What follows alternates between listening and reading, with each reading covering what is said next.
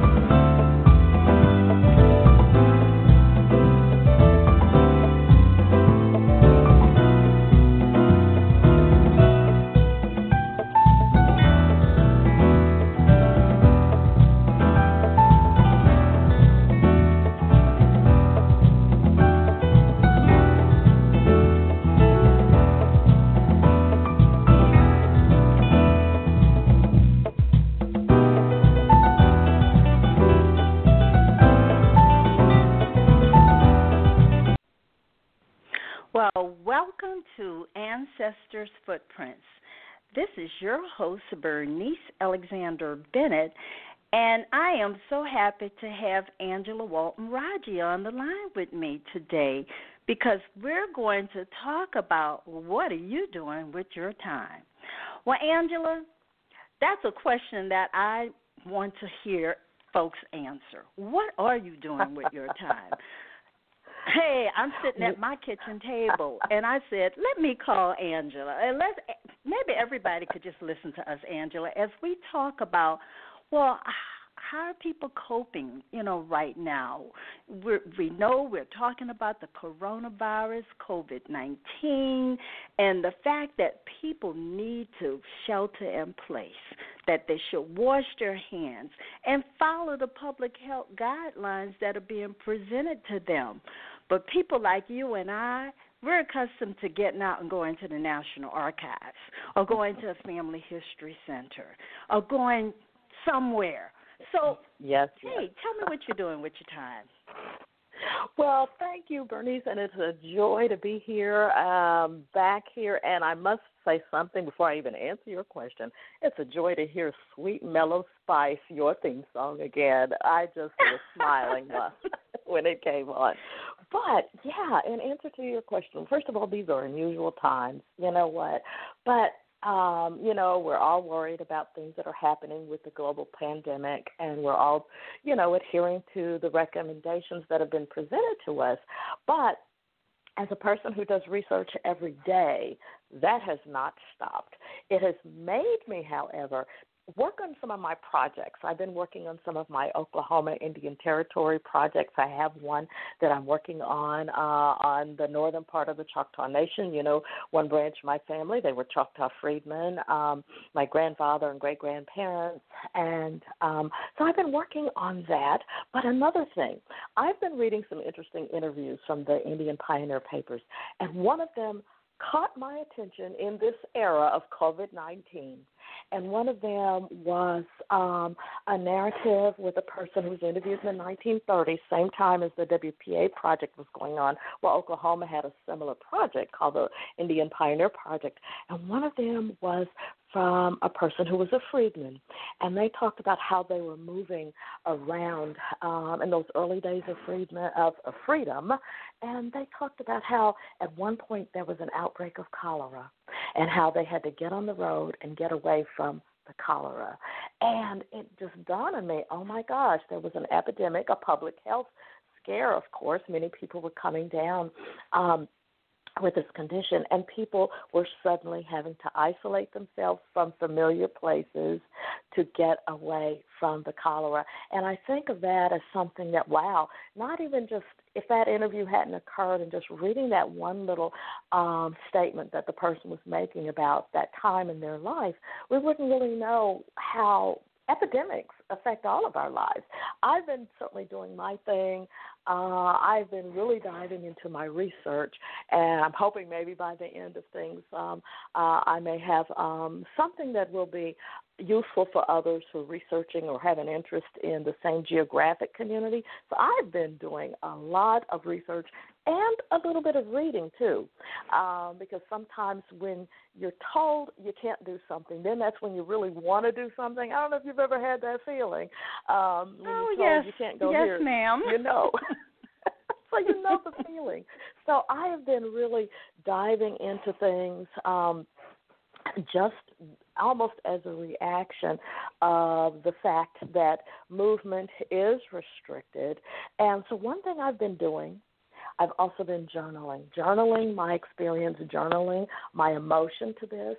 Our parents were children in the 1920s, and of course their parents lived through the Spanish influenza epidemic of 1918. And we don't know what they thought, what they felt as they saw maybe loved ones affected.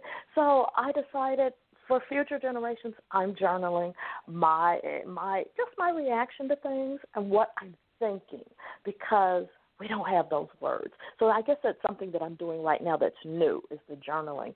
But the research, it does not stop. In fact, I'm sure you've probably been diving into things yourself, I'm sure. Well, I have, but one of the things that I've tried to do recently is to actually have a conversation with my DNA matches. And it's been very enlightening to talk to some of my DNA cousins.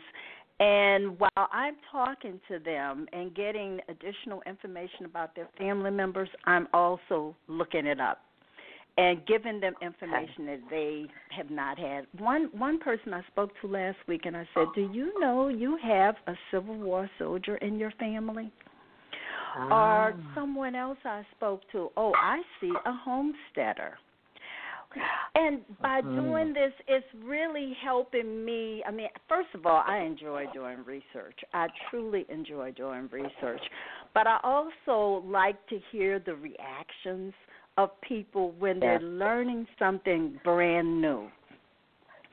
Something that it's like the narrative did not follow through with the family, and so it's just something they did not know about, and so that's part of kind of what I'm doing right now, just reaching out to people and saying, hey, it's a kind of way of reach out and touch, but not touch, but I'm talking to a stranger, but they are related to me in one way or the other, and we're trying to figure it out. And so that's been one of the things I've been doing. The other is just kind of reading inspirational quotes.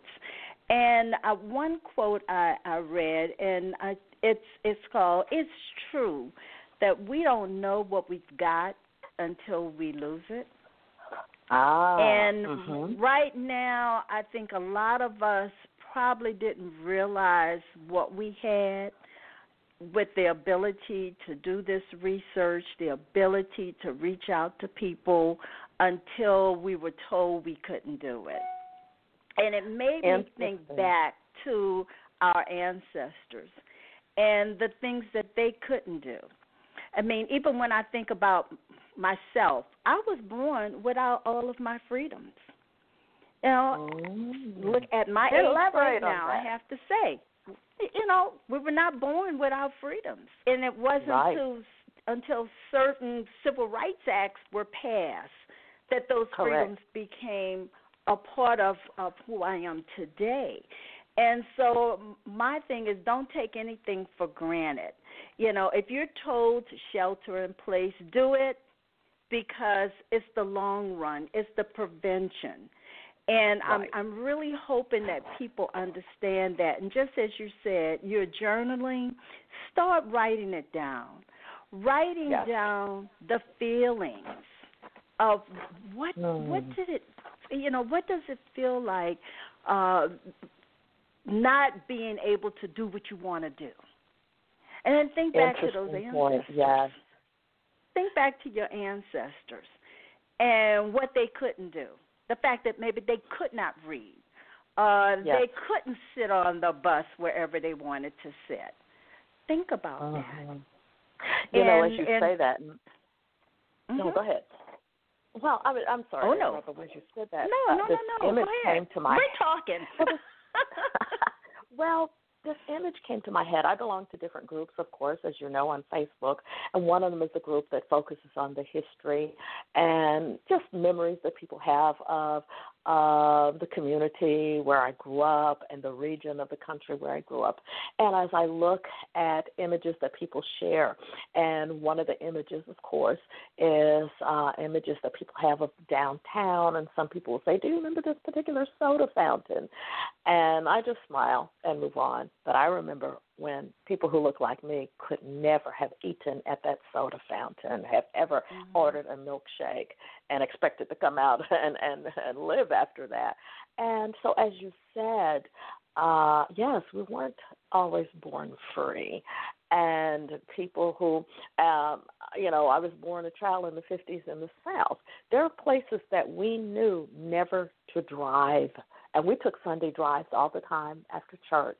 But we knew there were places that were not going to be friendly or safe, even driving through in our car on a Sunday afternoon after church, that we couldn't do some of those things. So, yeah, these are all parts of those memories. People in the current generation of young people don't understand that. And it affects you, or it affects me, so that even now, when I go home, there are places I don't drive in Arkansas, on the Arkansas side of the river where I lived, but I feel a little bit more comfort if I'm in Oklahoma driving through the country than I do in my home state of Arkansas. So, yeah, it affects us in multiple ways, but we need to write about it. We need to talk about it and how we're responding to our current situation. Right now, the world is facing a pandemic.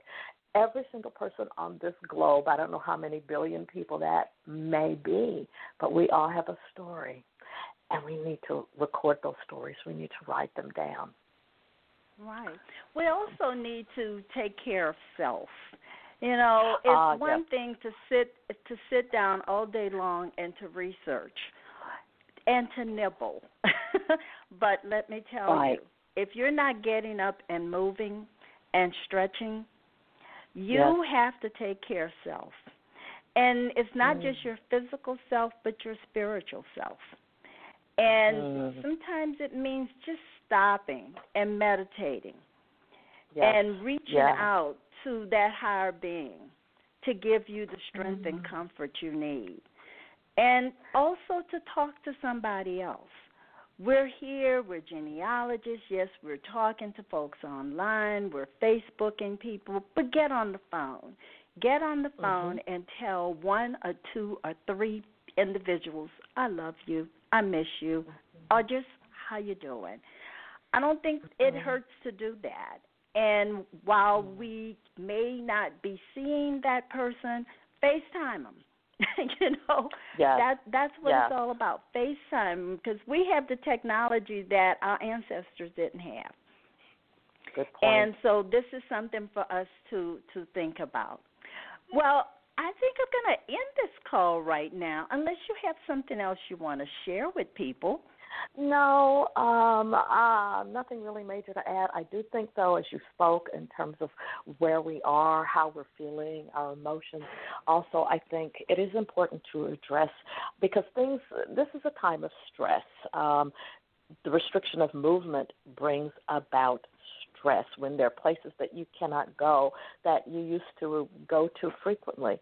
Suddenly there's anxiety, and I think it's important to also, as we all face the same dilemma on a worldwide basis, but to also address, mental health or perhaps mental well-being that needs to be addressed as well. So I'm just glad that you mentioned that in terms of taking care of self, definitely so. And so points well made. And, of course, the work that we do, we often deal with records that sometimes give us stress when we read about some of the limitations that our ancestors faced.